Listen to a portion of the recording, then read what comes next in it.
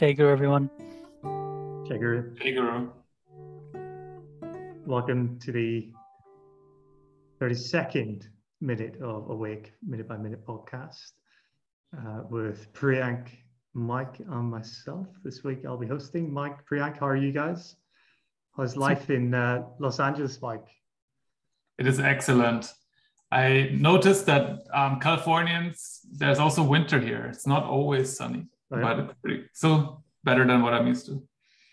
Winter is in like 20 odd degrees cold still, yeah? Sometimes. This weekend it was, yeah. Remember, I was in Marbella for Christmas one year, and myself and my sister were walking down the promenade in shorts and, our beach get up, and everybody was walking around in scarves and coats and looked at us as if we were mad. It's all relative. Here I am talking about the weather. Priyank, how are you? Very good, thank you. Tomorrow I'm flying to Hungary, so need to pack. What are you going to Hungary for? Seeing a friend. I was going to go to Vienna, but Mike advised against it. No, I didn't.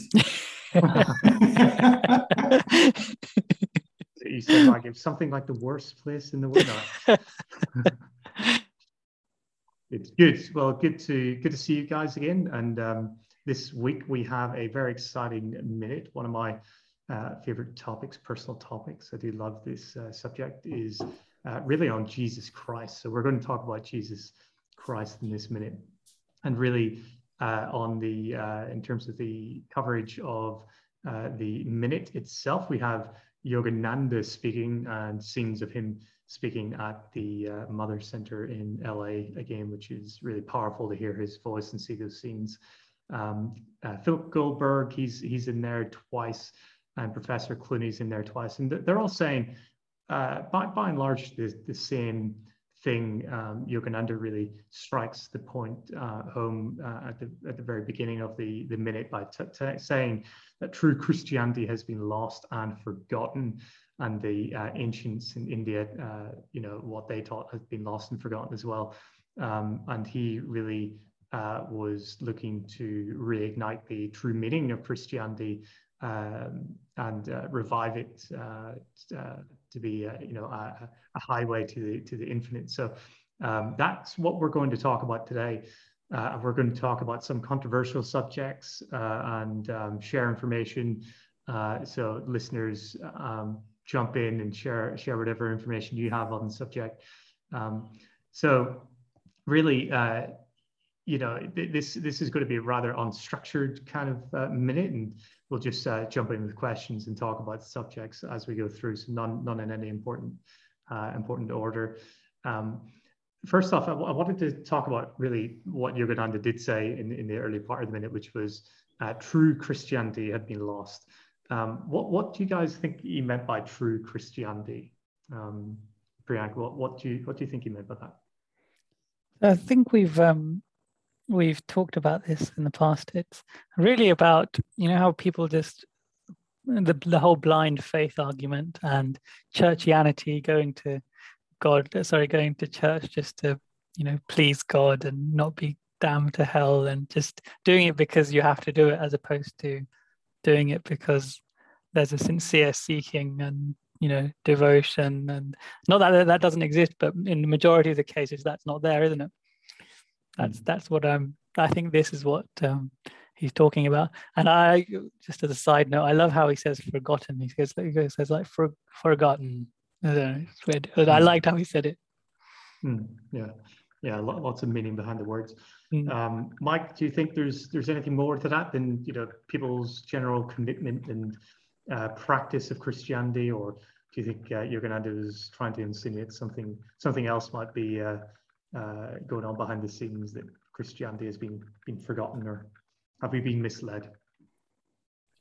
Oh yeah, I'm sure we have been misled over the centuries. You have to give Christianity, you have to cut it some slack, because Christ came 2,000 years ago, right? And we still know about Christ, so there's still some of it left, but of course not in the way that it was instated. Guruji does say in that same sentence, he talks about the highway to the infinite. which is of course Kriya Yoga. And I guess this is one part that definitely got lost somewhere. And I'm not sure if when Christ taught Kriya Yoga, if at this time it was meant to be a technique for everyone, or how they determined who to initiate into it. And many other things have changed as well. One of the things was that the idea that there is a soul in everybody that is as perfect as God, and many other ideas have been changed over the years, and I don't think they have been changed in the idea that Jesus would have wanted it. Mm-hmm. Well, it does lead me into thinking of why there's quite a anti-Christian mindset in some of the Western world, where the idea of God has itself become quite debated. Over that, people are quite anti-God. They don't want to see God as the man, the white guy with a beard up in heaven, casting judgment on people, sending people to hell for eternity. And I think there's quite a stigmatism with this old kind of concrete way of thinking about what God is, that has been taught in many Christian faiths.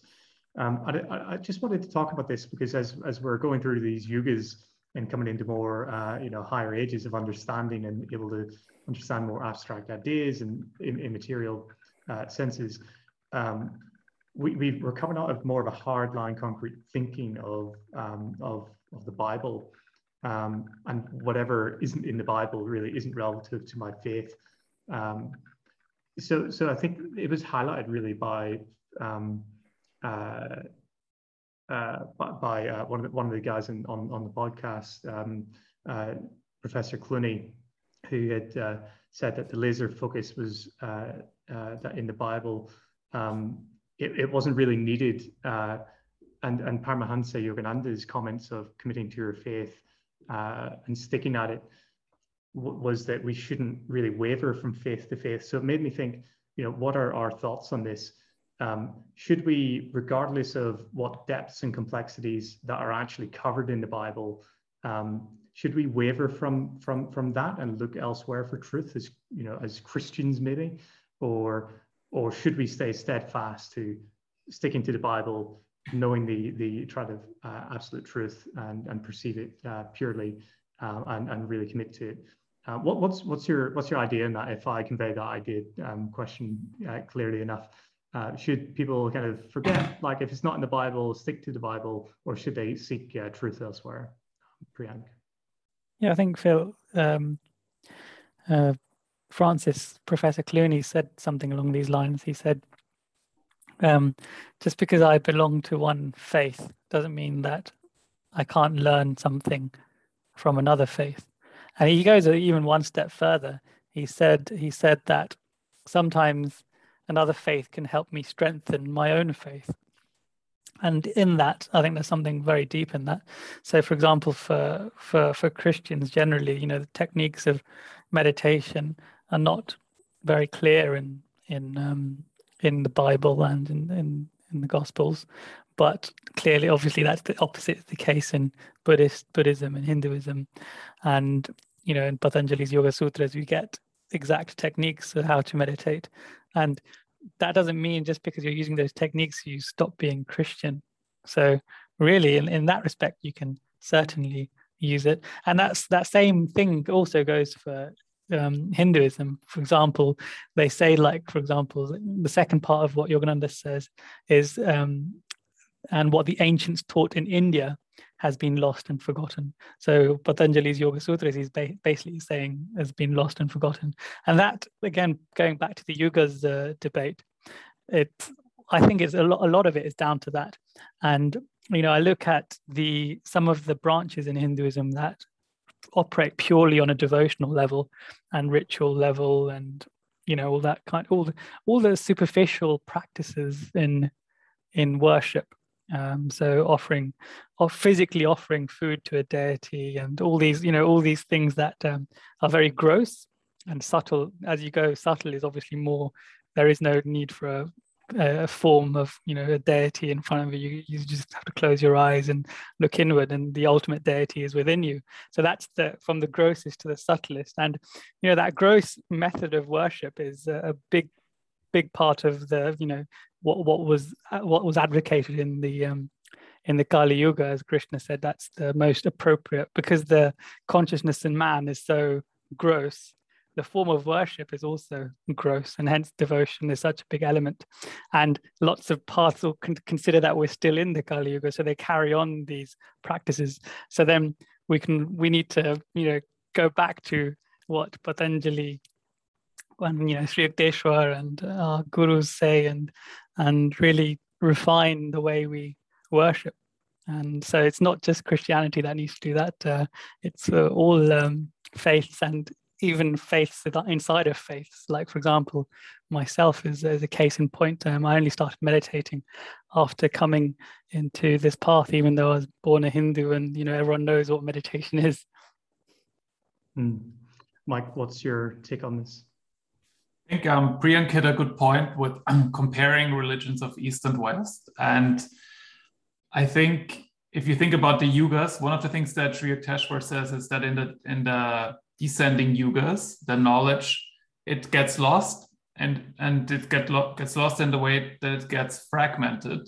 As the earth fragments into different countries, different cultures, different religions, each of that knowledge, a fragment of this whole knowledge lands in each of those countries. And it's still there. It's just there's religions that focus more on worship, that there's religions that focus more on the supernatural aspects of God. And you have to see that Christianity does some really good things, right? As well, like all the other religions, it holds people to become charitable. There is this whole Christian morality. Those are all good things.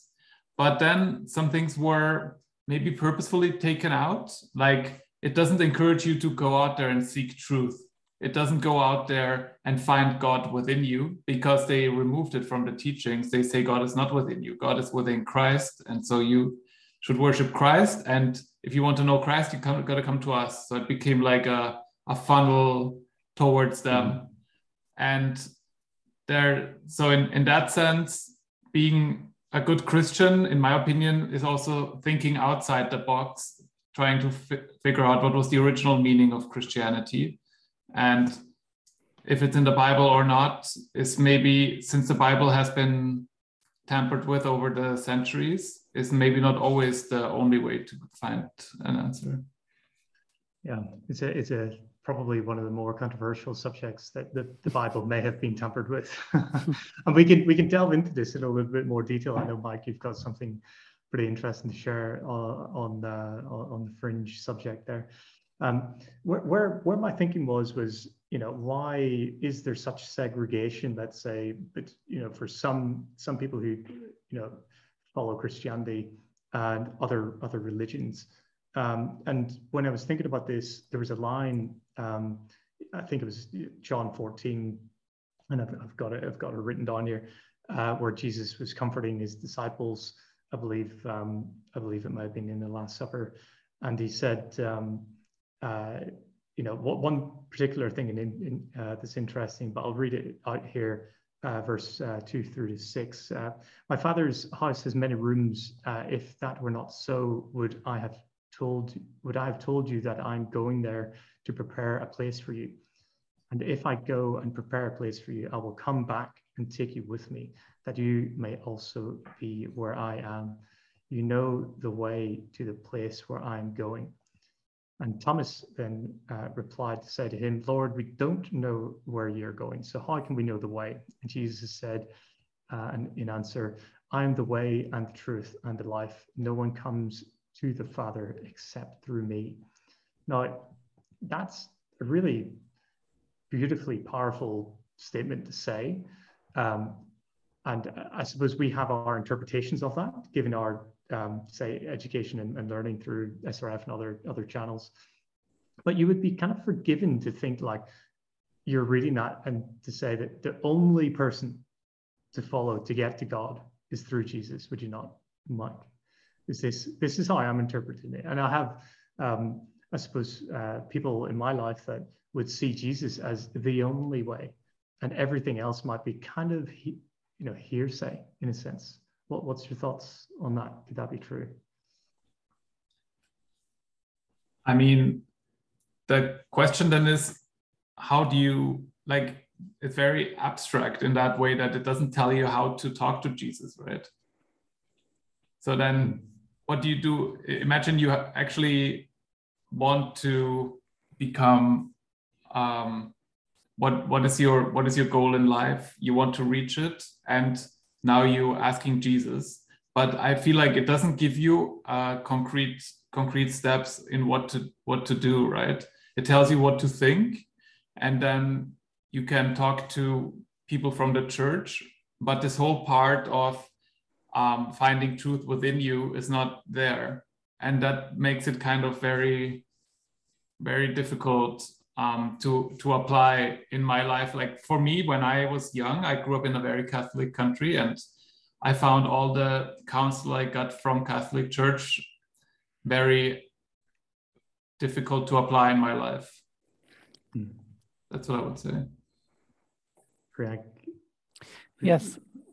Just in response to your question, I was thinking about this actually, and yeah, I share your same experiences about hardline Christians that Jesus he said he's the only way, so surely he's, if you agree he's the savior of mankind, then he himself says he is the only way. So what are you doing following Krishna or Yogananda?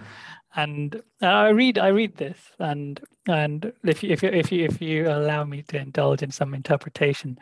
So, for example, he says, "No one comes to my Father except through me."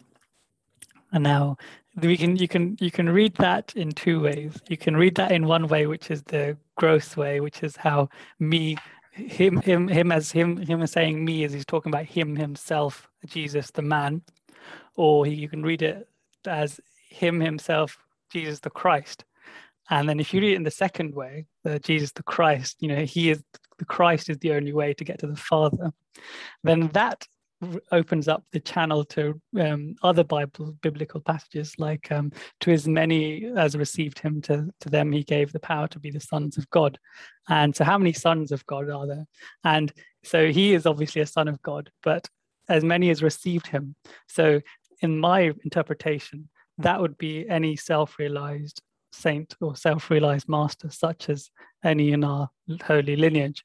So that is a broader, and I think if you read the context and also apply it to the other parts of the Bible and the other Gospels as well, then you kind of you get a much better reading of that scenario. Yeah, exactly what I was thinking. And to your point, Mike, whenever I was growing up in the Protestant faith, I kind of sat there and thought to myself, like, this, even me as a kid, I could think, like, this is quite a literal interpretation of what might otherwise be meant. And what's beautiful about the Hindu religion is the diversity of view, the individuality that's taken to find God, to know divinity, and that's an awesome thing. I did take a little bit here on this subject that Gandhi had spoken about. Priyank, do you want to? Yeah, sure. Give it a bit of a read? Of Christ, Gandhi has written, "I am sure that if he were living here now among men, he would bless the lives of many people who have perhaps never even heard his name. Just as it is written, not every one that saith unto me, Lord, Lord, but he that doeth the will of the Father." In the lesson of his own life, Jesus gave humanity that magnificent purpose and a single objective toward which we all ought to aspire. I believe that he belongs not solely to Christianity, but to the entire world, to all lands and races. Yeah, very, very beautiful statement there from Gandhi. And he talked about the Hinduism having, many different roots. Man can worship God according to his own faith or dharma, and so lives at peace with all religions. And that's just a wonderful thing to teach, and a wonderful way to be, to have peace in your hearts, and to have faith in the process, I suppose, and not look to be at odds with other religions. So we're talking about religion here, and it is just it can be quite a touchy subject, but there is unity in all religion, as Yogananda taught. So the bit here that I thought was quite funny in the minute was, there was a big picture, or image rather, of Jesus Christ standing, must have been 2-3 stories tall, in an Indian village, and next to it was this large, must be a cardboard figure of a giraffe or something in there. And I just thought this was great to see, because you wouldn't really see that in the UK, where Christianity is big. So I've never been to India. How is Jesus Christ perceived in India, Priyank? Yeah, so Jesus is not really considered outside of the Christian and Abrahamic religions, that he's not really, there's not much focus on him. But of course, there are churches. The further south of India you go, there's more and more churches, because that's where many of the churches and many of the preachers did their thing. A lot of it was in South India, and so you'd see churches next to temples and the like. And to some, they don't go in. Obviously, they think, oh, that's a scary looking white building. We're used to our colourful, lovely, ornate marble buildings, and so it's a bit scary. But to most, it's actually just another house of God. So, and Christ is just another one of our, realized masters. And this applies to me as well. When I came to this country when I was young, I also just saw him as another master, another realized master, prophet, or son of God, or whatever label you want to, ascribe to that divinity that was born in Jesus Christ. Yeah, it's always been a funny one. Yogananda talked about Jesus Christ appearing to him in different ways, blue eyes, brown eyes, and we had Professor Clooney on the show talking about how he grew up with an Irish Jesus, and I'm sure if you were in different parts of the world, you essentially would have a different form of Jesus. But he was he was a Jew, right? So he would have had the features of people who were born in the area for which he was born. So we do depict him as we want to see him. But one thing that Professor Clooney said that I thought was interesting on the podcast, going back and listening to it again, he said that he didn't really know of any other Indian yogi talking about Jesus in the way Paramahansa Yogananda talked about Jesus. And it struck, I guess, a question to my mind of why. Why do you think this was? Jesus is such a big figure, and the Western world is really molded on Jewish Christian faith. So he had a huge impact on the world. But why is it in India that he may not be covered or talked about as much? Mike, maybe I'll give this one to you first. I didn't really understand the question. So is it why do you think he came to the West and talked a lot about Jesus, or why is he not covered a lot in India? I suppose why, maybe both, but why would he not be talked about as much by Indian yogis or other faiths in India? I mean, I feel like religion in the Kali Yuga has a lot to do, there's like a certain tribalism about religion. And the idea that you have like an open society and everybody follows the prophet he wants, that's not a Kali Yuga idea. And I think India is, and maybe some other countries are a bit unique in having different kind of faith in the country. But even there, it was partially territorial, and it was because there were Hindus, and then Muslims came and conquered them, and then they left again, and then Buddhists came and conquered them, and then they left again, and there was I think the only Christian. I don't think there was after Christ any Christian force that would have ever invaded India. So I guess that's why it doesn't play a big role. The Apostle Thomas, of course, went to India, and hence there is a sizable amount of Christians in the south, like Priyank said. But I feel like this idea of one country, one religion has kind of always been there in the Kali Yuga, and Christianity just wasn't there for India at this moment. I think that's the main reason. Priyank, what's your take on it? Why do you not think he's more widely discussed? It's quite a controversial one, actually, because in some ways in answering this question, you have to kind of almost have to a little bit belittle Christ, because, and I'll justify what I'm saying. I think recently I put a post up with Jesus Christ and Krishna. Krishna was obviously a cowherd, and Christ was a shepherd.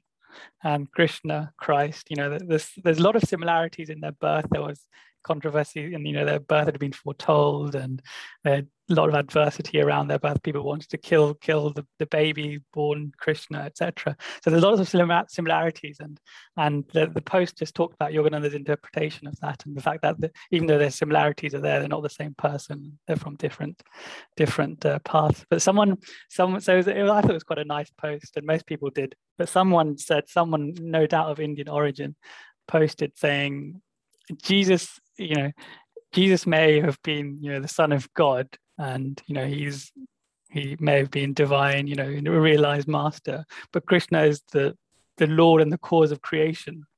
So in that respect, you can't compare Jesus, the Son, compared to the Father and the whole creation that exists in Krishna.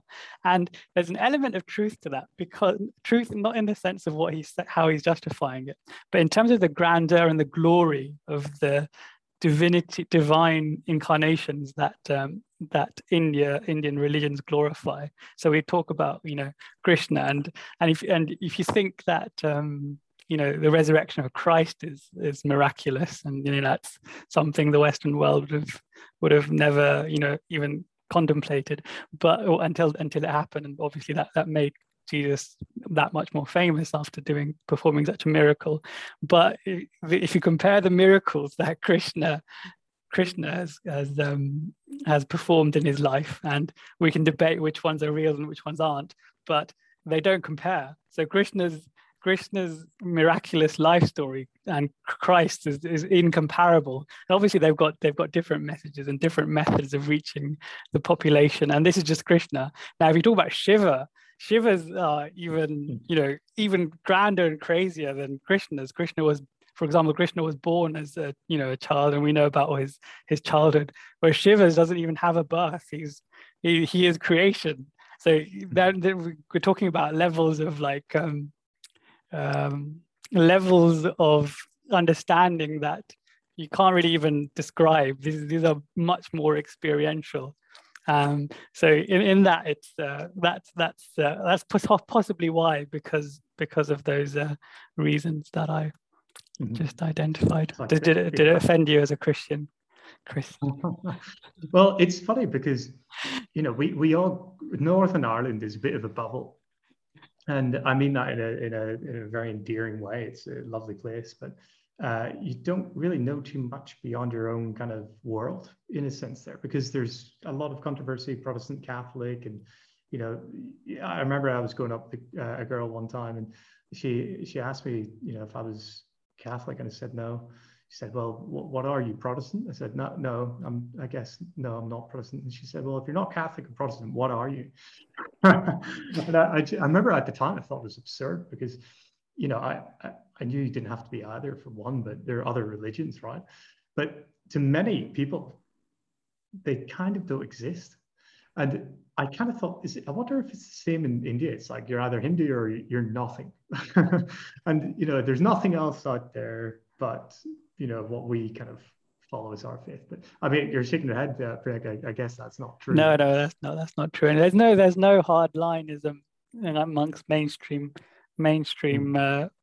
followers of Hinduism. Obviously, the right wingers do exist, and they will say some of the stuff. But I think that's a lot because of the invasions and the influence of the Western religions and in their method of preaching and forced conversions, etc. Then those hard right wing sections of Hinduism have come out because of that reason. But generally in the population, that's not the case.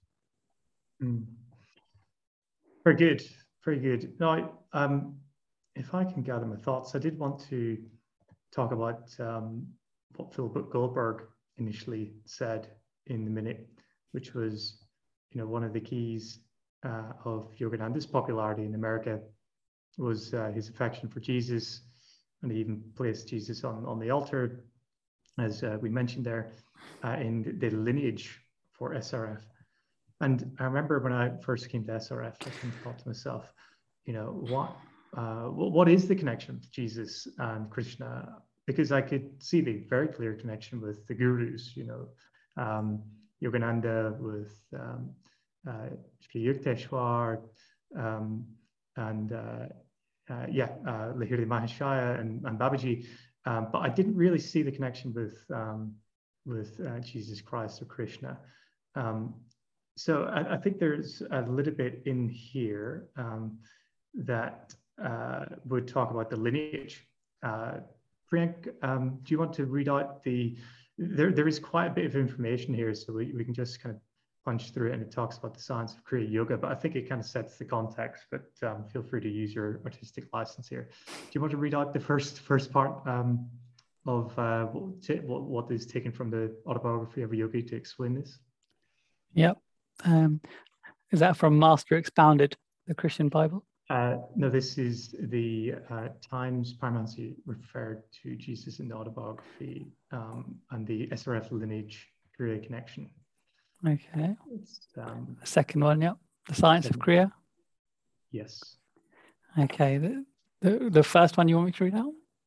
Please, yeah. The science of Kriya Yoga, mentioned so often in these pages, became widely known in modern India through the instrumentality of Lahiri Mahashaya.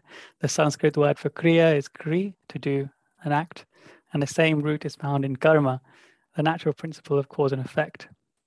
Kriya Yoga is thus the union with the infinite through the certain action or rite.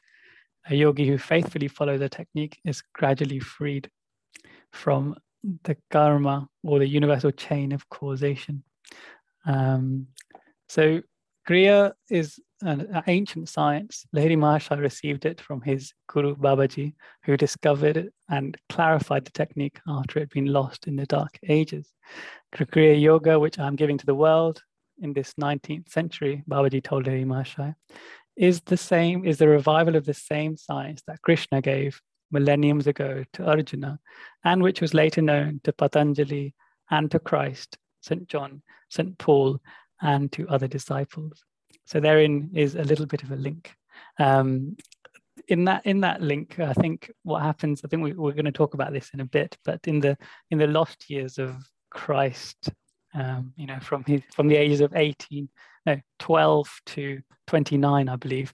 So 18 years of his life, the Bible knows not an iota about, but of course we through Yogananda know that he came to the East, and we'll talk about that. But Mahavatar Babaji and Christ, Yogananda says, worked out the formula or the recipe for spirituality and the raising of consciousness through the millenniums to come, and that formula was applied in the West through Jesus Christ, of course, and in the East through other methods. Mm-hmm. And they talk there about Elijah Jesus Kabir. I didn't actually know who Kabir was. It's mentioned here in the second paragraph. And other prophets were past masters in the use of Kriya, or another similar technique by which they cause their bodies to dematerialize at will. Kabir is a very famous poet in India. And he's got some absolutely phenomenal poems, and I'll find some. But he was such that no one faith like held on to him. Every faith considered him as theirs. That was the power. Though he was born, people would say he was born a Muslim, but he was transcendent of religion. I remember, what's it called? I think it was at his death, or another similar saint. So after he died, the Hindus wanted to cremate him and the Muslims wanted to bury him. But obviously there was a massive fight saying, we own this saint. So what happened was they opened his coffin where his body was supposed to be, and they just found like 100 roses. So, and the story was that then the Muslims could bury the roses, and the Hindus could burn or cremate the roses. Yeah, very cool. And there's a line here that I thought was quite cool. And there's so many conspiracies out there, isn't it? Information age, and there's a lot of junk out there, but there's a lot of cool stuff as well. But there was a line here that said Krishna also relates that it was he in a former incarnation who communicated the indestructible yoga, Kriya Yoga, I believe they're referring to here, to an ancient Illuminato, Vivasvat, who gave it to Manu, the great legislator. He in turn instructed Ikshvaku, yes. Ikshvaku, the father of India's solar warrior dynasty, and thus passed it on from one to the other. The royal yoga was guarded by the rishis during the material ages. So the Illuminato, very similar to the Illuminati there. Is that, do you think that's the connection? Is that, were these Illuminati, the Kriya Yogis of the past? Is that what it's hinting to there? But look, it's really interesting to me, as to why the connection really was there. So it's through Kriya Yoga, through the practice of the science of Kriya Yoga. I believe then Yogananda is saying, look, this is this same yoga that we practice today that they practiced many thousands of years ago. Yeah, well, I think the Illuminato, in answering your question, is just the illumined people as opposed to the Da Vinci Code type Illuminati secret society. Yeah. I like realized masters. Just the Italian word for illumined. Okay, yes, there you go. Yeah. Nice. But I let my mind run to entertain itself there. But, Dan Brown. All in good fun. So there's a subject here. If I can move on from that, if you have anything else to jump in on that subject, please do. But if not, there's a subject to my mind that is quite important, and it's one of analogies in the Bible. And I think this is kind of partly why, Yogananda was saying some of the true nature of Christianity was really lost, because to understand the Bible, you've got to see it in some sense for analogy and metaphor. And when you do, then it really opens up to you, right? And I just highlighted a couple of things here. We could go into more detail if you like, but I can read the first one. This is under the same tab of Times Permanence. It referred to Jesus in the autobiography of Yogi, the analogies in the Bible. So I'll read the first one out here, guys. So the Master, and this is Yogananda speaking about Sri Yukteswar. Paramahansa said, Master expounded the Christian Bible with a beautiful clarity. It was from my Hindu guru, unknown to the roll call of Christian membership, that I learned to perceive the deathless essence of the Bible and to understand the truth in Christ's assertion. Surely the most thrillingly intransigent ever uttered. Heaven and earth shall pass away, but my words shall not pass away. And it goes on to talk about Adam and Eve here. Do one of you guys want to read it out, Mike? Do you have it there in front of you? Sure. The Adam and Eve story is incomprehensible to me. I observed with considerable heat one day in my early struggles with the allegory. Why did God punish not only the guilty pair, but also the innocent unborn generations? Master was more amused by my vehemence than my ignorance. Genesis is deeply symbolic and cannot be grasped by a literal interpretation, he explained. Its tree of life is the human body.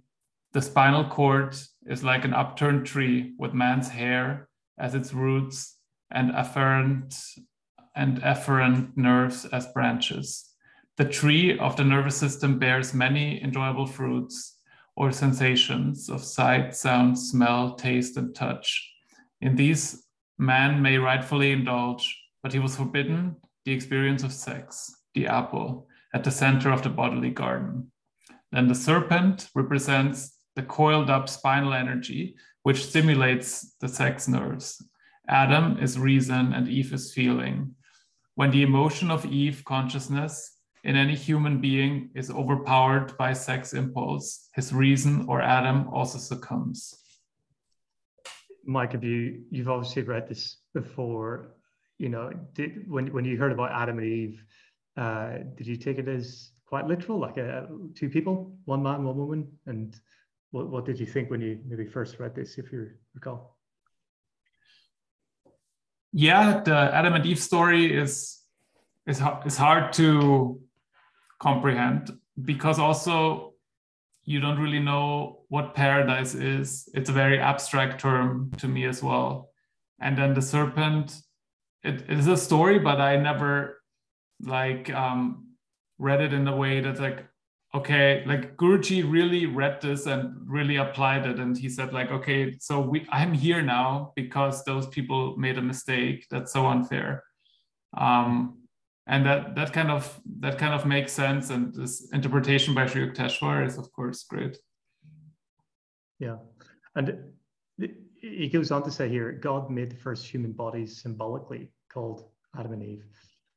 And he transferred souls of or divine essence of two animals. And he again goes on to say that therefore, not solely as a result of evolution from beasts, but was produced by an act of special creation from God. The animal forms were too crude to express fully divinity. The human being was uniquely given a tremendous mental capacity, the thousand-petaled lotus of the brain, as well as acutely awakened occult centers in the spine. This is just fantastic as a ex-Christian reading this, Priyank. Have you grown up with an idea that Adam and Eve might not have been a literal interpretation as well, or how did you? Never.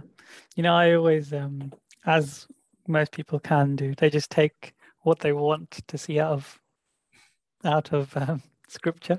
So, for example, when I was really studying the Bible, I was looking for any and all bits of Hinduism in there. So, for example, vegetarianism is a big thing, obviously, in Hinduism, and I always used to debate about vegetarianism when I was in university. And I was reading the book of Genesis, and just in 29 it says, "And behold, I have given you every herb-bearing seed which is upon the face of the earth, and every tree, in which the fruit is the fruit of a tree yielding seed. To you it shall be for meat." And then so he describes the food basically from trees, etc. And I'm like, I used to tell people that, look, in the first, second page of the Bible, God's telling you what you guys should be eating. It's an interesting one, because I'll not say who, but I had this debate with somebody in my life who is a devout Christian, and they say, in the Bible, Jesus eats meat, I suppose fish and lamb, I think is what they say. I'm not sure if it's correct. Is that right? Is that true? And fish, I think it's written about fish somewhere. I can't remember about lamb though. Yeah, because I would have the same sort of conversations, Priyank. And then this is kind of like, well, if it's good for Jesus, it's good for me. It's like, yes, it's kind of different, because life would have been pretty hard 2,000 years ago, right? And we don't have the agricultural system in place today then as what we do today, right? Imagine you read this, what we're reading now in 2,000 years from now, and then maybe people will have stopped eating altogether, and they were like, oh, but they were eating back then, so. That's hopeful, Mike. That's hopeful. Really, that's more satire you get. That would be in the ascending Treta Yuga at that time, Mike. Yeah. Yep. Yeah, I still think that's hopeful, but yeah, let's see. It did strike me actually when I was reading this that Yogananda really is saying how he was impassioned essentially by the passion of his guru, Sri Yukteswar, and maybe to what Professor Clooney was saying, that he didn't really think there was another guru. Maybe I'm misquoting our dear guest, but hopefully not. I think the idea was that Yogananda really studied what Jesus said in the Bible, but Sri Yukteswar seems to have done that or more, right? So do you think that's where he got the inspiration from and the guidance was from Sri Yukteswar to really study the Bible and don't take it literally, and there's more to it than what you might think? I think more than studying it, he just interpreted and spoke to the Christ within him as to what was meant by each verse. And obviously Yukteswar could do that, no doubt.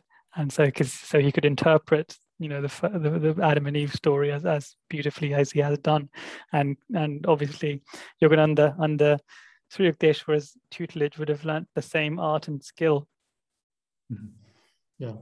And it makes sense for him, right? Because if he would have gone to the West and would have said, oh, forget about Christianity, it's bad for you, then he would have had all this opposition, right, against him, and opposition against something that is at the core actually the same message as his, right? So the only real thing that made sense was to interpret the Bible in the way it was meant to be read, and then use it as one of the ways to teach his message. Yeah, and beautiful timing on Yogananda's part to come at a time when, we talked about it before, when God was dead in the West, right? And he was reviving this faith, I suppose, and passion for Jesus as well, which is something I know my mum loves because she's a big follower of Jesus, and she sees Jesus on the SRF lineage, and she has comfort in that as well. So there's the fear of the unknown element that's put to rest. But one thing that we have talked about already, let's go into more detail on, is the rather contentious topic of what's actually covered in the Yoga of Jesus, the book by Paramahansa Yogananda, was the lost years of Jesus Christ, as Priyanka mentioned, from the ages of 12 to 29, I think, is correct. It wasn't covered in the New Testament of what Jesus was doing in that time. Mike, I think you have a little bit of info here to share on what we think Jesus was doing during that time. So in the second coming of Christ, of course, you talk about there is this Russian scientist Notovich who wrote this book. I forgot the name of the book. I think it's called The Missing Years of Jesus Christ. And he went to India, and he noticed that there was someone called Saint Issa, who kind of came to India exactly at that time when Jesus was not in Jerusalem. And he was a young man, and from the descriptions, he seemed kind of similar to Jesus. And then you saw all kinds of written down documents. He went to a monastery in Tibet, and there were scrolls full of stories of Jesus being there at this monastery for years and years and having disciples and stories, and none of which is mentioned anywhere in the Bible, but it's a written down account. And it's similar at the Jagannath temple at Puri, apparently Jesus has lived there for like 2 to 3 years and also had disciples there and stories. And so Notovich, he took all this and put it in his book.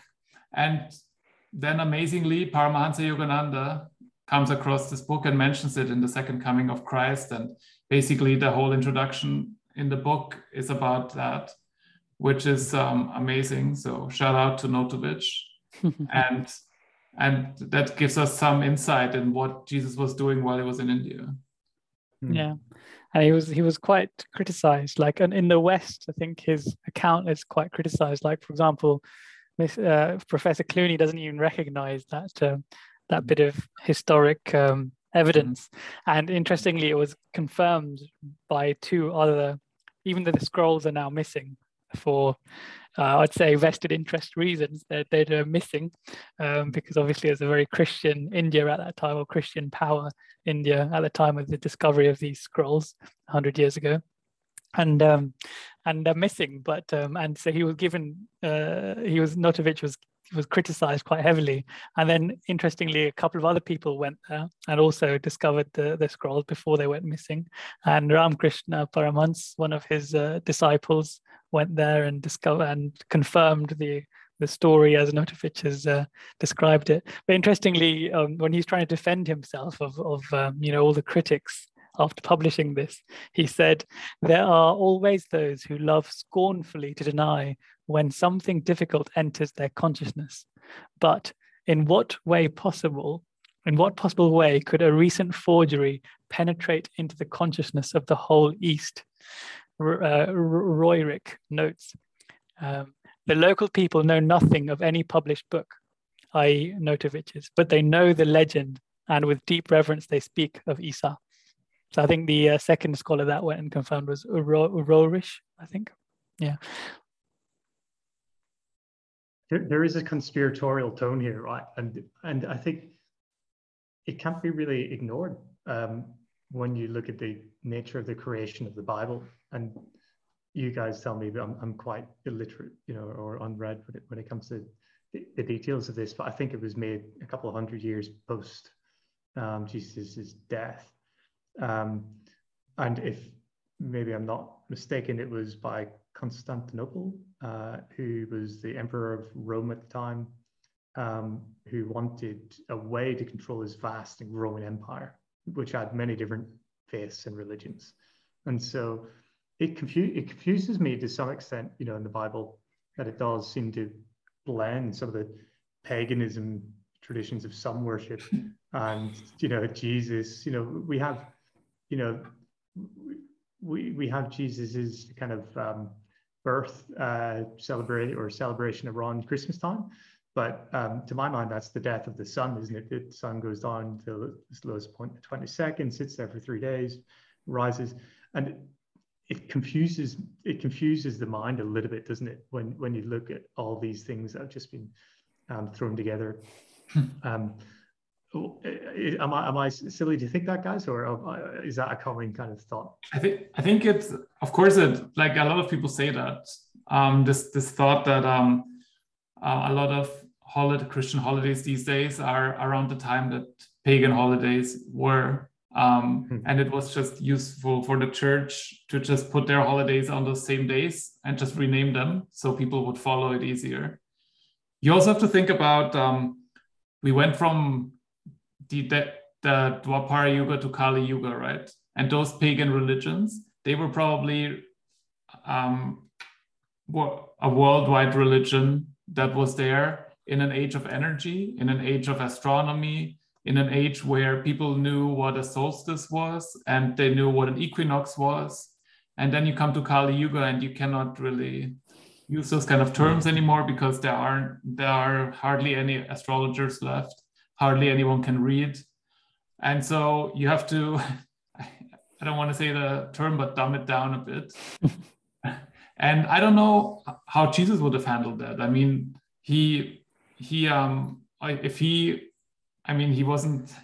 would have been hard for him to celebrate Easter, but he would have probably done similar things, trying to incorporate the the old truth and put his new spin on it for the new age that he came into.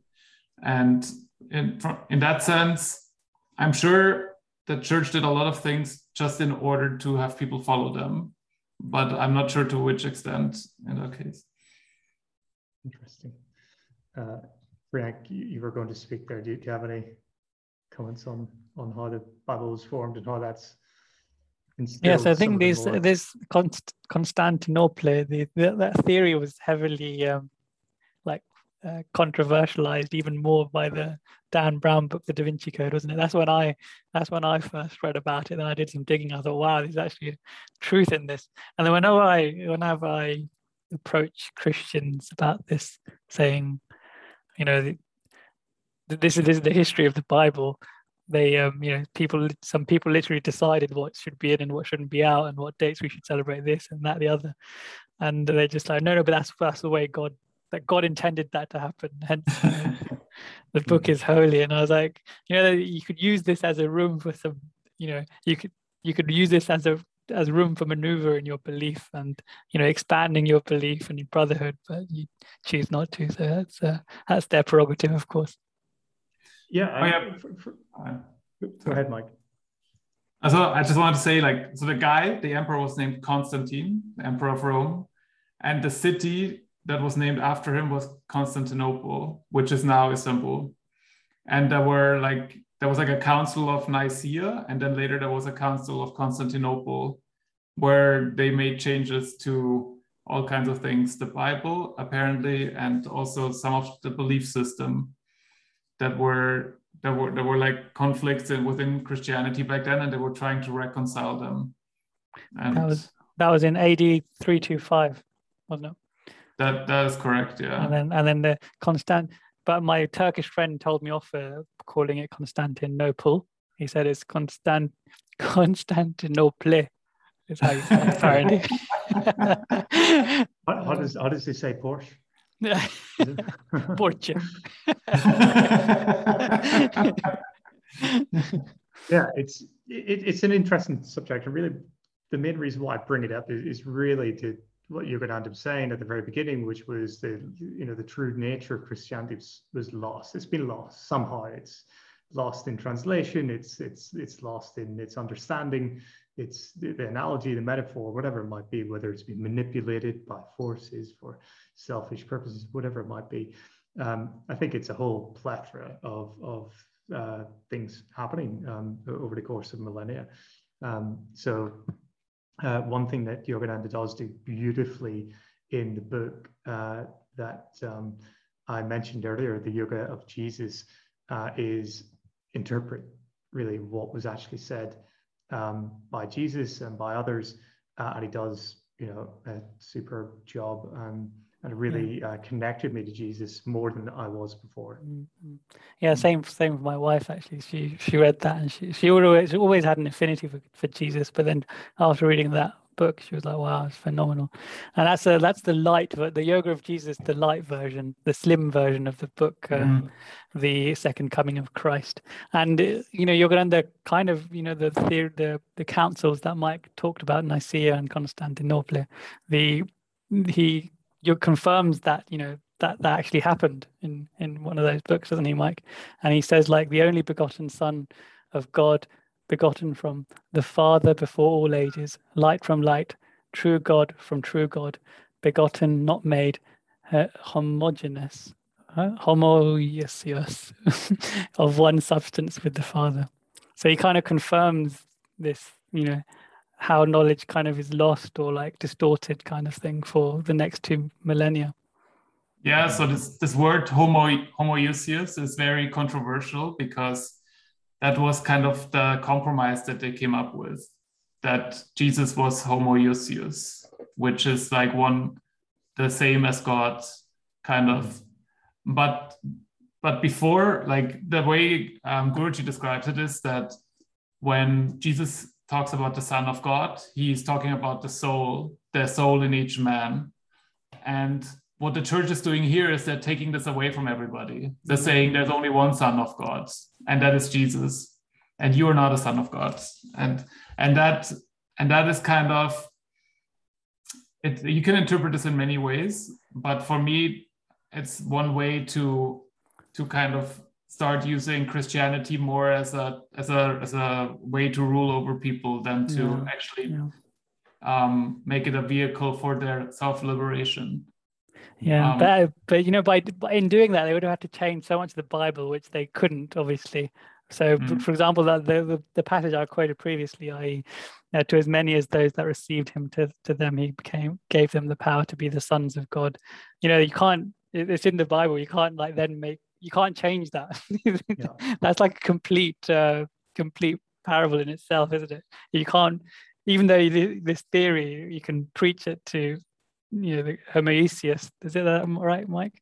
You can tell all the ministers to preach it in their sermons, but you can't change some of the meanings of the text that are there. Yeah. No, Mike, continue. And then, amazingly, one of the things that he also writes in the Second Coming is, I want to read this a little bit. He says that Emperor Constantine, when he organized the Council of Nicaea, they promiscuously put all the books that were referred to the council for determination under a communion table in a church. They besought the Lord that the inspired writings might get upon the table, while the spurious ones remained underneath, and that it happened accordingly. And nobody knows what really happened there. But basically, this hints towards that they changed the composition of the New Testament at this point, which is heavily, it's not even debated. It's basically said that it hasn't happened in other sources. So while he said there's a conspiratorial tone to it, this is like something that is controversial, but yeah, for me, all conspiracy ends when Guruji says it. And you know, one of the topics that's clearly not included in the Bible for any discussion on the face of it is incarnation. We talked a little bit about that just before we started recording. And incarnation is a big one, because with incarnation, effectively, sleep in the bed you make, is that the same? You know, you effectively have to come back and deal with your wrong actions. And it's such a beautiful, beautiful concept in a sense, although I think Yogananda talks about it potentially being the work of Satan, which, you know, I think is a topic for discussion another day. But it allows you to say, okay, well, I really am responsible, you know, for my actions. And in effect, if you talk to a Christian about this, it's just simply bizarre. You know, it's just completely out of rhythm with what they believe, which is there's judgment. You know, you're good enough, you go to heaven or hell. So it's quite a controversial subject, but Jesus may have hinted that incarnation is a thing, and Yogananda talks about this. So I wanted to read out a little bit about this when he was talking about Jesus and John the Baptist. So there's a bit to read out here. I'll read the first bit, guys. So from a reverent study of the Bible, this is in the Autobiography of a Yogi, chapter 35, the Christ-like life of the early Mahashaya. From a reverent study of the Bible from an Oriental viewpoint, and from the institutional perception, I'm convinced that John the Baptist was in past lives the Guru of Christ. Now, this is Yogananda talking. There are numerous passages in the Bible that infer that John and Jesus in their last incarnations were respectively Elijah and his disciple. Is this Elisha? Is that how I'm pronouncing that? I think so. These are the spellings in the Old Testament, the Greek translators, etc., etc. So in the very end of the Old Testament is a prediction of the incarnation of Elijah and Elisha. Behold, I will send you Elijah, the prophet, before the coming of the great and dreadful day of the Lord. Thus Elijah was sent before the coming of the Lord. was born slightly earlier to serve as a herald for Christ.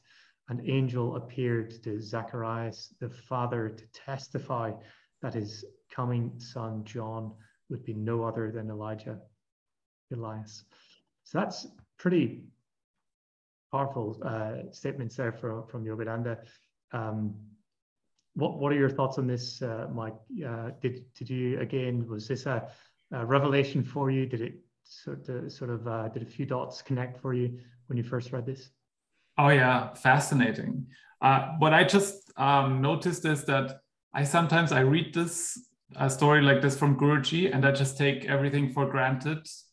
It just hit me that, oh yeah, he's actually talking about reincarnation in this, because I just take reincarnation as, yes, that exists, that is there, but that is true. And the story that him and his guru were already had the same connection in the previous life is amazing. Unfortunately, I don't know too much about the lives of Elijah and Eliseus.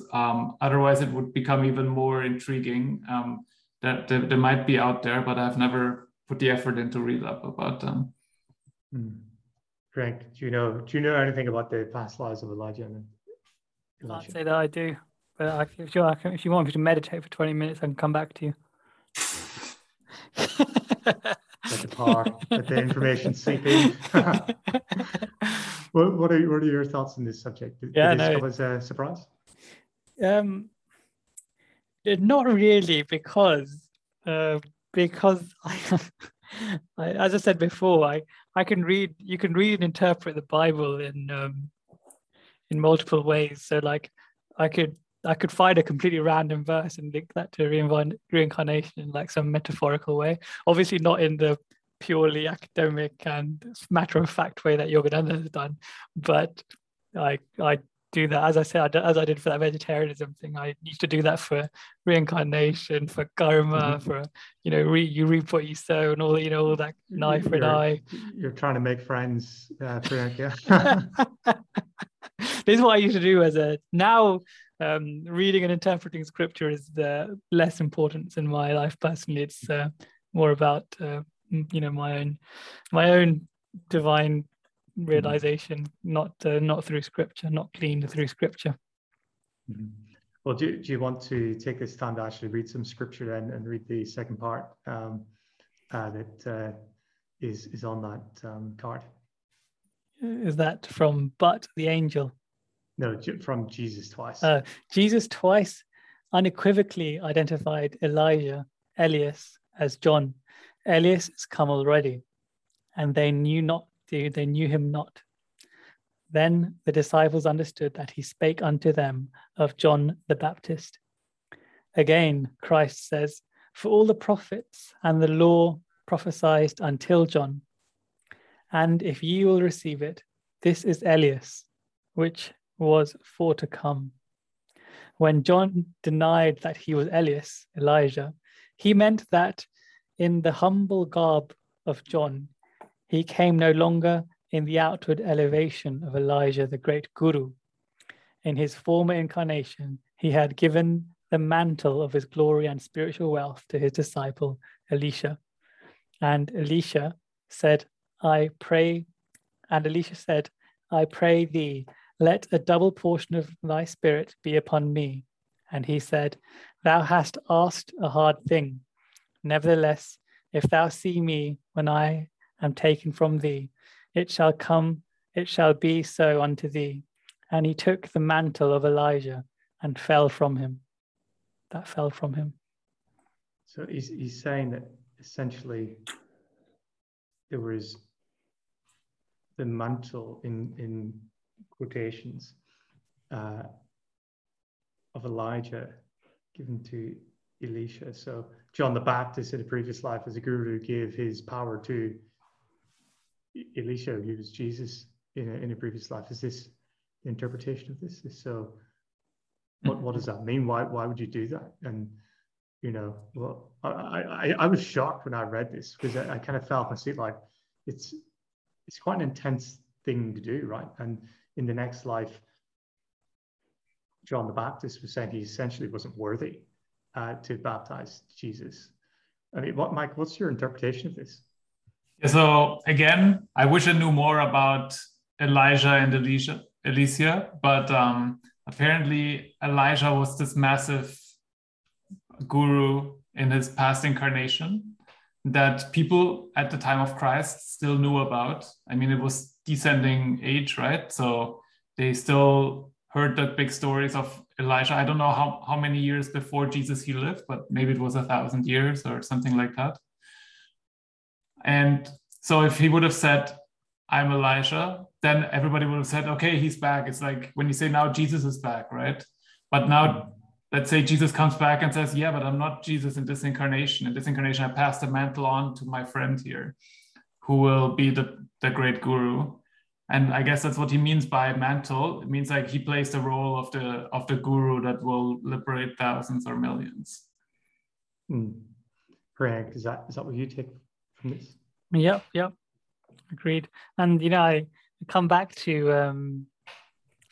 the the bit where Yogananda meets Mukunda meets Yukteswar, and Yukteswar says to Mukunda, if you ever see me fall, from my position, then promise to take my head in your lap and take me back to the same God that we both worship and adore.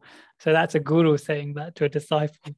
And so then that in that way, it's also reversed as it is in Elijah and Elisha and Jesus and John.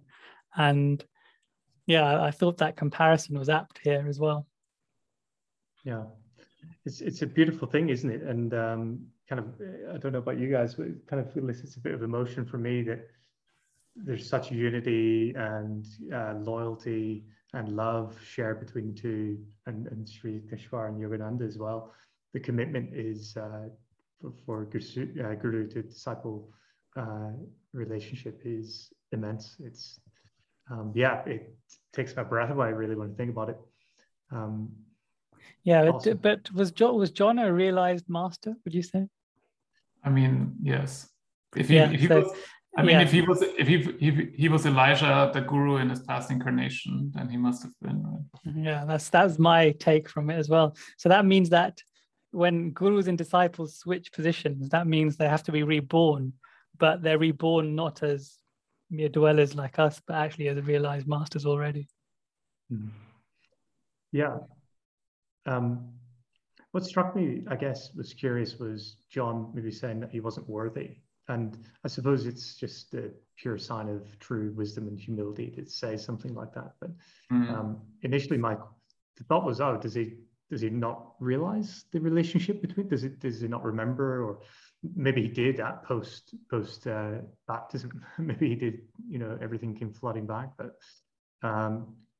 Yogananda says in the humble garb of John, he was no longer in the outward elevation of Elijah, the great guru. So I wonder I don't know much about the history of John, but there must be something to that. And if listeners, if you know, what does he mean by the humble garb of John? But if you don't know, we're reading from chapter 35 of the autobiography of a yogi, which is the Christ-like life of Lahiri Mahasaya. So if you want to find it, it's in there. Gems of pearls of wisdom are in that chapter. And we've still got a few topics to talk about, so I wanted to push on this. We've got a lot. I don't know how long we've been recording, but I think it's over an hour, I think. But you could carry on. This can be a special. A few hours length. Let's just come back and listen to it another time. So there's a topic, Mike, you quite nicely mentioned there about the second coming of Christ coming back to us. If somebody came and said, they were Christ, they held some kind of ability to prove that to us, wow, wouldn't we be swept up? But Professor Clooney talked about this in the interview we did with him. He talked about the second coming of Christ, and typically it's seen as the end of the world, and in kind of common speak. But we would know it more as the Christ within us, I suppose it's a subject that to your point earlier, Priyank, is quite misunderstood about the difference between Christ and the Son of God, and the way to God is through me. But in John Gospel, the Last Supper, I wanted to read it out quickly, if I may. The talk there was Jesus saying to the disciples that he will send an advocate of the Holy Spirit that will be with them in a new form, and the new spiritual presence of Christ is in the community. So it's the community spirit of Christ. So in John 14, they say, "But the advocate, the Holy Spirit, whom the Father will send in my name, will teach you all the things that will remind you of everything I've said to you. Peace I will leave with you, my peace I give you. I do not give you as the world gives.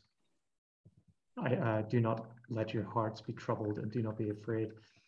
So is this what we're to take from this? That it is not Jesus actually coming back as the second coming of Christ, but it is rather the Christ consciousness, the Christ, the Spirit of Christ. Priyank, is that how you interpret this? Yep. The advocate can be two things. It can be, the Holy Communion, which you can experience, not as the outward ceremony, the Holy Communion, but I'm talking about the communion in meditation and the experience of divinity there, as peace, as love, as joy, as wisdom. And secondly, the other advocate can be interpreted as the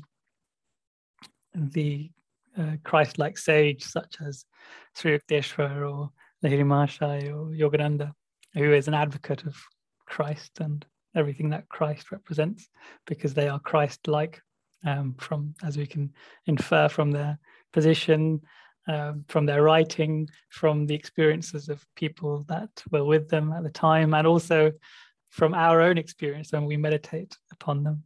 And the second coming of Christ is that as well, is that experience, dawning of the realization of that consciousness and experience within us now, as opposed to on the day of resurrection.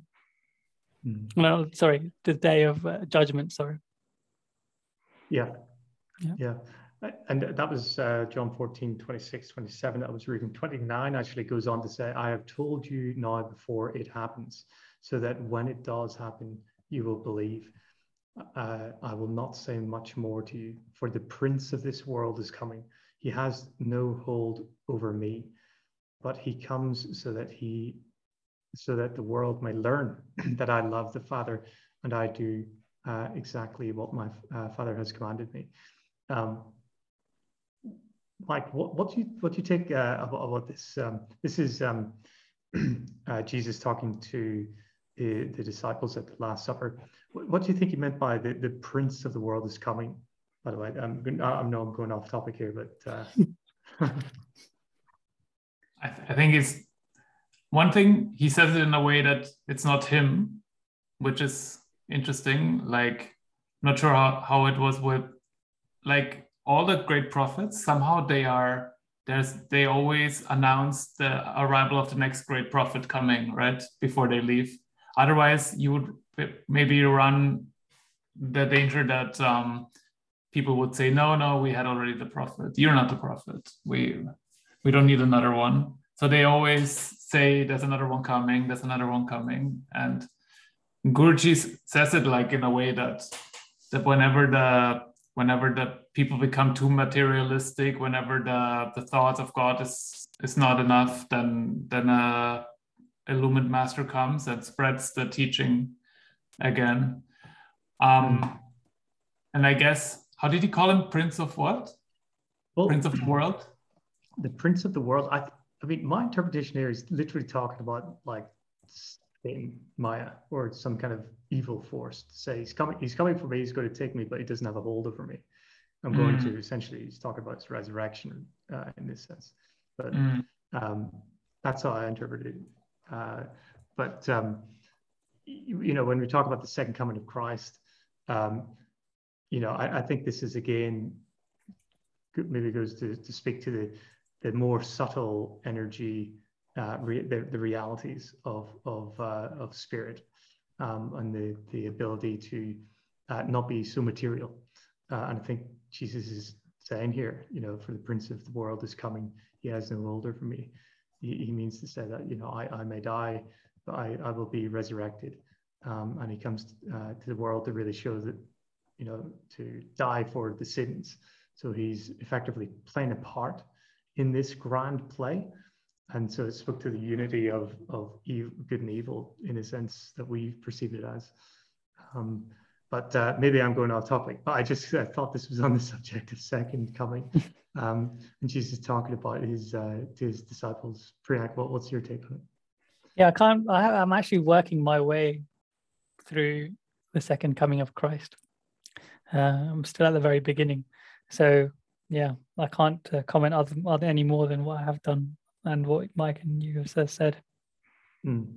Well, cool. There's the topic of miracles then, that we could talk about this for a long time. There's exorcisms, there's resurrections of the dead, control over nature with the water, the wine, the catching of fish, the bread and fish, feeding that to the masses, or the healing of people, the lepers, paralytics, or blind people, the walking on water, so on and so forth. It struck a question in my mind, if I may again talk about this subject. Why did Jesus actually perform miracles? Why did he do that in the first place, Priyank? Oh, coming from an Indian background, I always compare them to the religion, to the miracles that I know. So the miracles that I know are much more miraculous. Like I talked about Krishna in the past. I'll give you a couple of examples. Like when he was a child, Krishna was a child. He was known to steal butter and stuff from all the milkmaids in the village. And once he was eating dirt, dirt from the ground, and his mother Yashoda was saying, "Don't eat. What are you doing? What have you got in your mouth?" And he wouldn't open his mouth. She said, "Don't eat dirt. Let me see what's in your mouth." And he kept his mouth closed. And then she forced it open. He opened it, and inside his mouth, she saw the whole of creation, and she saw even her looking inside Krishna's mouth. So she saw the image that she was in. So these are, and I'll give you a couple more actually, seeing as we're on this topic. The another one is there was a terrible storm, and this is again when he was a child, and in a lot of Krishna, the child was persecuted because they knew he was going to slay some of these demon kings, so they were all after him basically. And so there was a big curse, and there was lots of rain happening, and the whole village was getting flooded, and he lifted. So what he did to protect his village was he raised a hill. This is as a child, and he lifted it on his little finger, and the hill was called Govardhan Hill, and so he called Krishna Govardhan. That's one of the names that we Govinda, Govardhan, we call Krishna these things. So these are, I'm just giving you some context in terms of the difference in miracles. So the Christ's miracles are very personable, aren't they? Like we experience, people that are ill, and we want to support their healing process. And Christ did that quite easily. He showed that he can do that, and that showed that he was divine, and people then naturally followed him. And if we look at the miracles in the East, and the Krishna ones are just there's even grander ones when you talk about Shiva and other gods. Those are just completely awe-inspiring, aren't they? You can't even fathom lifting a hill with your finger. How would that even work? They're talking about planes of consciousness and existence that are beyond this. Beyond this material world, right? And so how does that? But that somehow inspires, the state of consciousness of the culture of Indians. That is what inspires them. The complete detachment from the mundane, i.e., the sick and needy, here to the complete, creating and destroying universes. That's the level that's on. Interesting, Mike. What do you think?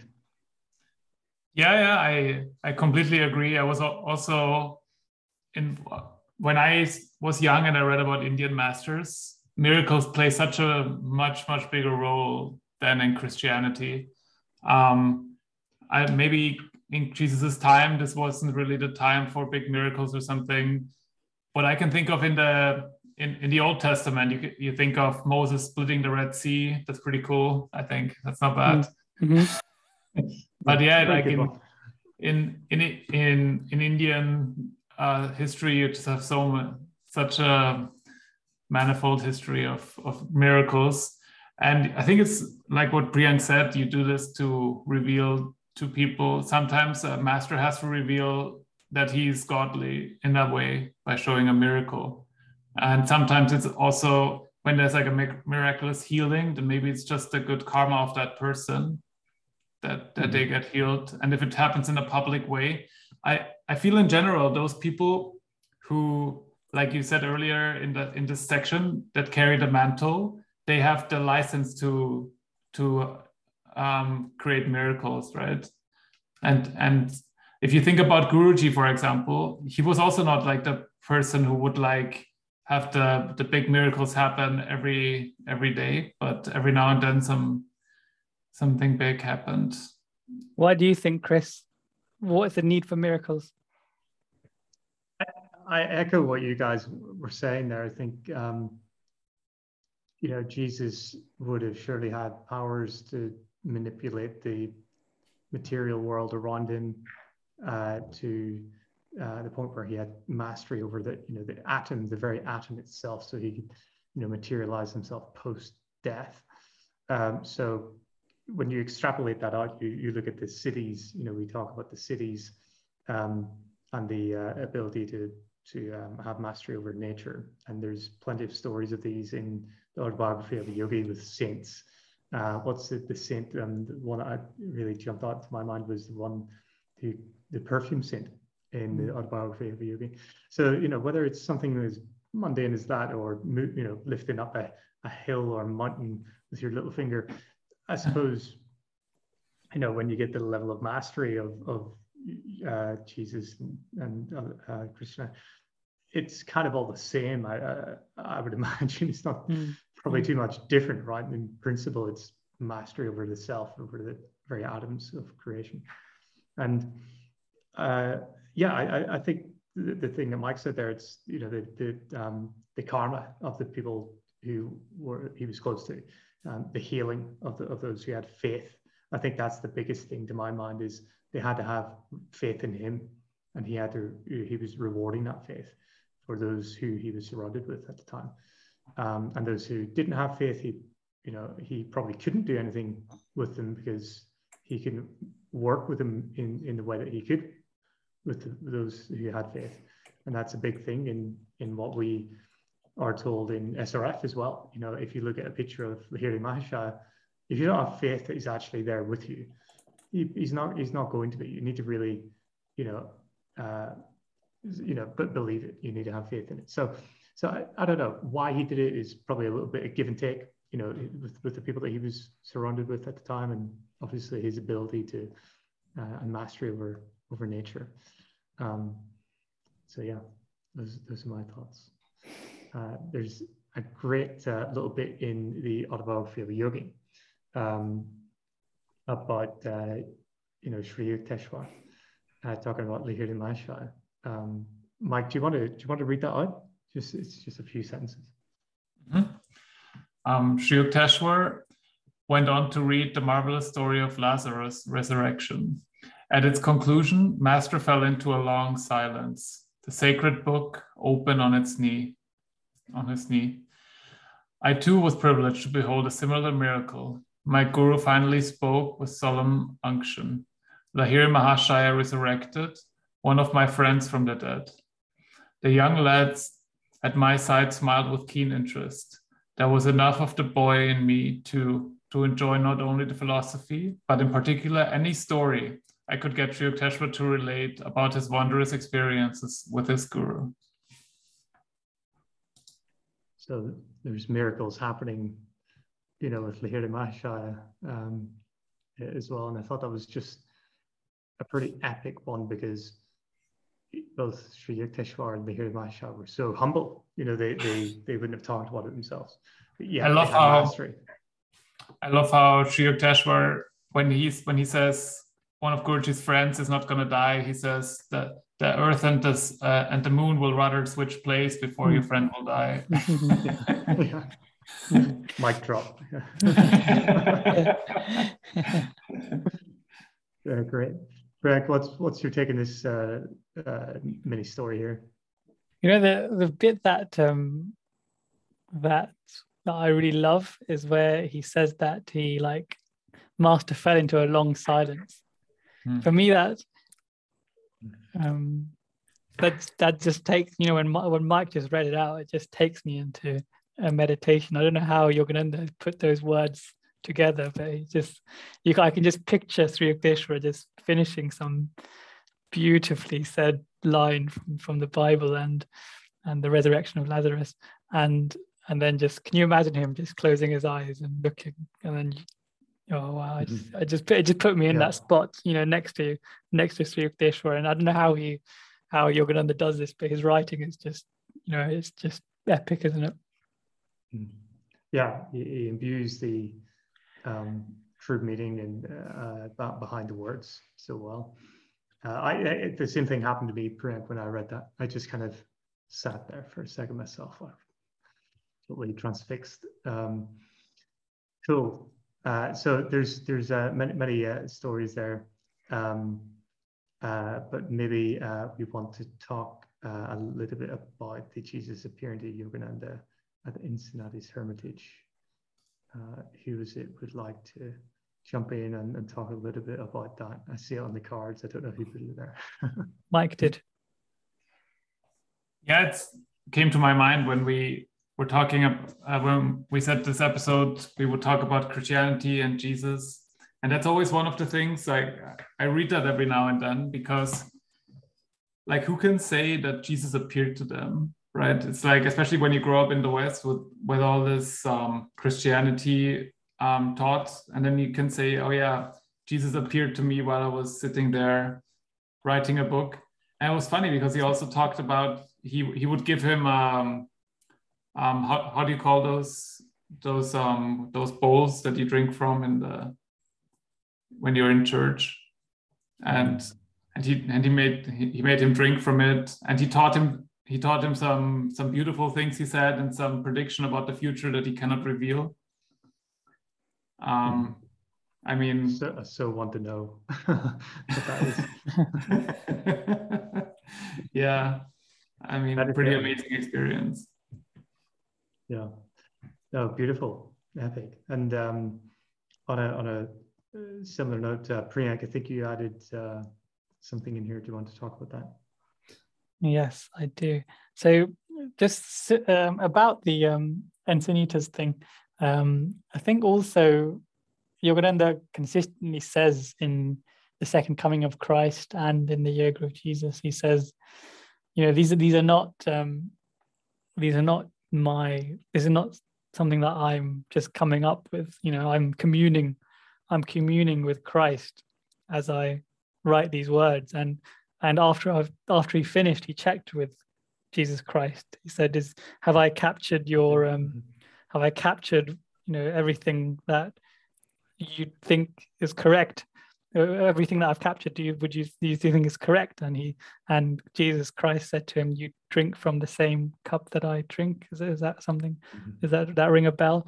So yeah, so he got the confirmation from Jesus Christ. And so I know you mentioned that he had lots of visions, doing such an epic work such as the Second Coming of Christ, which is 1,700 pages, he would have had to have been in constant communion with Christ, and that is quite a special thought, isn't it? But yeah, so back to your point, Chris, about putting Christ on the altar. So we know that Christ is on the altar of SRF temples and churches, and from the first when they first established their first center in Hollywood and other places, they had Christ there, and obviously all the other gurus except for Krishna. And interestingly, the Golden Lotus Temple in Encinitas, that was the only temple to have Krishna in its altar when that was established, when Yogananda came back from India and was surprised by that, by Rajarsi Janakananda, which we'll get to later. So that was the only place that had Krishna's picture on the altar, or Yogananda's. Yogananda's didn't, during his lifetime, there was no picture of Yogananda on the altar. Like if you remember like how some of Yogananda's prayers, he would say, you know, Bhagwan, Jesus Christ, Mahatar Babaji Lehi Mashai, Swami Sri Yukteswar, Guru Preceptor. So he wouldn't say Yogananda, even though he was clearly their guru and standing in front of them and they accepted him as a guru. He would refer to himself as the Guru Preceptor. So he is referring to as, you know, a Sadguru. So he doesn't want to place any devotion. He doesn't want to seek the attention and devotion of the disciples there. So apparently SRF says that it was the Guru's express wish that the board reinstate Krishna's picture when the time was right. When public appreciation of India's ancient teachings grew sufficiently, the board determined that the time had come on their altars, but not of every Kriya, Yoga and lineage. The placement of the images from left to right is, as we know, Mahashaya Babaji, Jesus, Krishna, Yogananda, and Sri Yukteswar on the far right. So then they added Krishna, and then after Yogananda passed away or had his Mahasamadhi, they added Yogananda as well.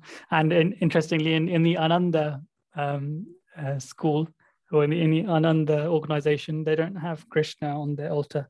They've kept it as Yogananda had had it during his lifetime, which was just Jesus and the gurus. Wow. Awesome. And with that, I think, I don't know how long it's been going 1 hour, really, 40 minutes, I believe, Chris. You've really broken all the rules. But seeing as we're talking about Jesus Christ, we'll allow this one. We're allowed to. I do the perception. I'll have to ask JC if that was okay after, but yeah. Jay-Z or JC? Yeah. One of them I'm a big fan of, I'll tell you that much. The other one is married to Beyonce. Yeah. Yeah, he's one has a bigger following. That one. But with that, guys, I think we've covered a lot of topics, some controversial ones in there, and I've really enjoyed it. So thanks for all the information. Is there anything else you guys would like to share? Yeah, other than the fact that I love Jesus Christ, nothing else really. Nice. We can all agree on that. Good way to end it. Thanks. Thank you very much, everyone. Jai Guru. Jai Guru.